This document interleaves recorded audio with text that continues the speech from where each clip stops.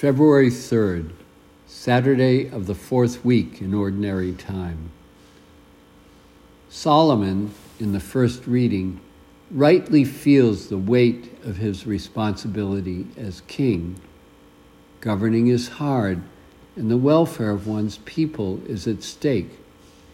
One must make difficult decisions, often under ambiguous circumstances, and must answer for the consequences, which are not easily predictable. This is the challenge facing anyone in authority. They must think about how their decisions affect people's lives, but they cannot sacrifice the common good, the good of all, to satisfy the interests of one or a favored group of individuals. They have to maintain fairness. Law and tradition can be a useful guide, but they cannot be applied rigidly. Every case is different and requires sensitivity to the people and circumstances involved, as well as the overarching principles.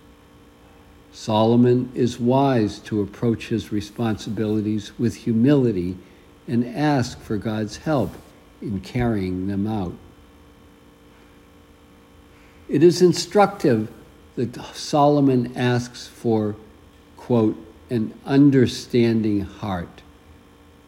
This recognizes that the right exercise of authority requires both the intellectual understanding of the facts and the laws and principles involved, and something deeper, an emotional sensitivity, a real empathy toward the people involved and the problems they are struggling with. This was brought out recently in a talk I attended last month on judicial excellence in memory of a dear friend, the Honorable Gregory Flynn, a district judge in Waltham, Massachusetts, who died of cancer 2 years ago. Greg was revered by his colleagues for his wisdom, kindness, and humanity, so much so that they would send all the new judges in eastern Massachusetts to him for training. The lecture was given by Vincent Rougeau, a longtime friend of Greg's, former dean of the Boston College Law School, and now president of the College of the Holy Cross, Greg's alma mater. President Rougeau spoke movingly of the importance of the rule of law for a just and stable society. Without it, there is nothing but chaos and insecurity, which leads to selfishness, conflict, and violence.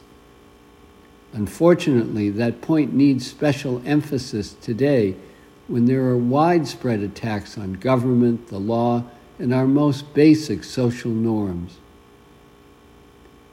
But then, President Rougeau went on to urge that a good judge needs to go beyond the law and bring compassion into his or her deliberations and decisions.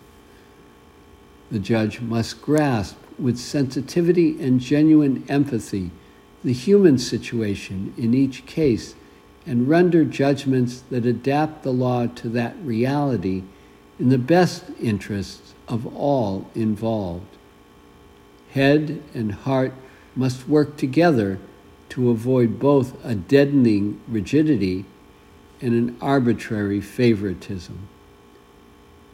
To bring home that point, he repeated a popular quote of Greg's, often cited by his colleagues, and I quote, "When you are hearing a case, put down the pencil and listen." In other words, pay attention to the human reality in front of you, not just what the book says. We see the same principle at work in today's gospel. Jesus has been teaching the Word of God and healing, which drew crowds so large and aggressive that they threatened to overwhelm him and his disciples. Therefore, he followed the dictates of common sense and withdrew with his disciples in order to rest, recover, and pray. Yet when the crowds followed him and he saw their great need and yearning for God's merciful help, he responded with compassion and continued his healing work, even if it meant sometimes breaking the law, which he was often accused of doing. We are all called to do the same whenever we exercise authority, as we all do. Any human organization, whether it is a family, a classroom, a club, a city, a state, a country, or a church, needs structure clearly expressed in rules and norms. These are needed to ensure fairness, stability, and guidance for all its members.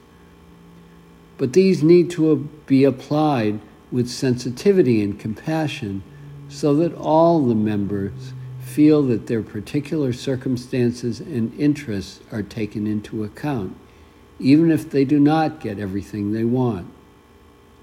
Otherwise, the system will lose its credibility and fall apart, as we often see today, sadly. Balancing law and compassion, head and heart, the universal and the particular, is difficult. We feel it in our own lives, and we see our leaders struggle with it in many different contexts, dealing with migrants, with crime and violence, with acceptance of people in irregular situations, that is, those whose lives do not conform to our social norms. But managing that tension is essential for a healthy society at every level, including the church. That is why we need to pray for an understanding heart, for ourselves and for all those who are entrusted with authority.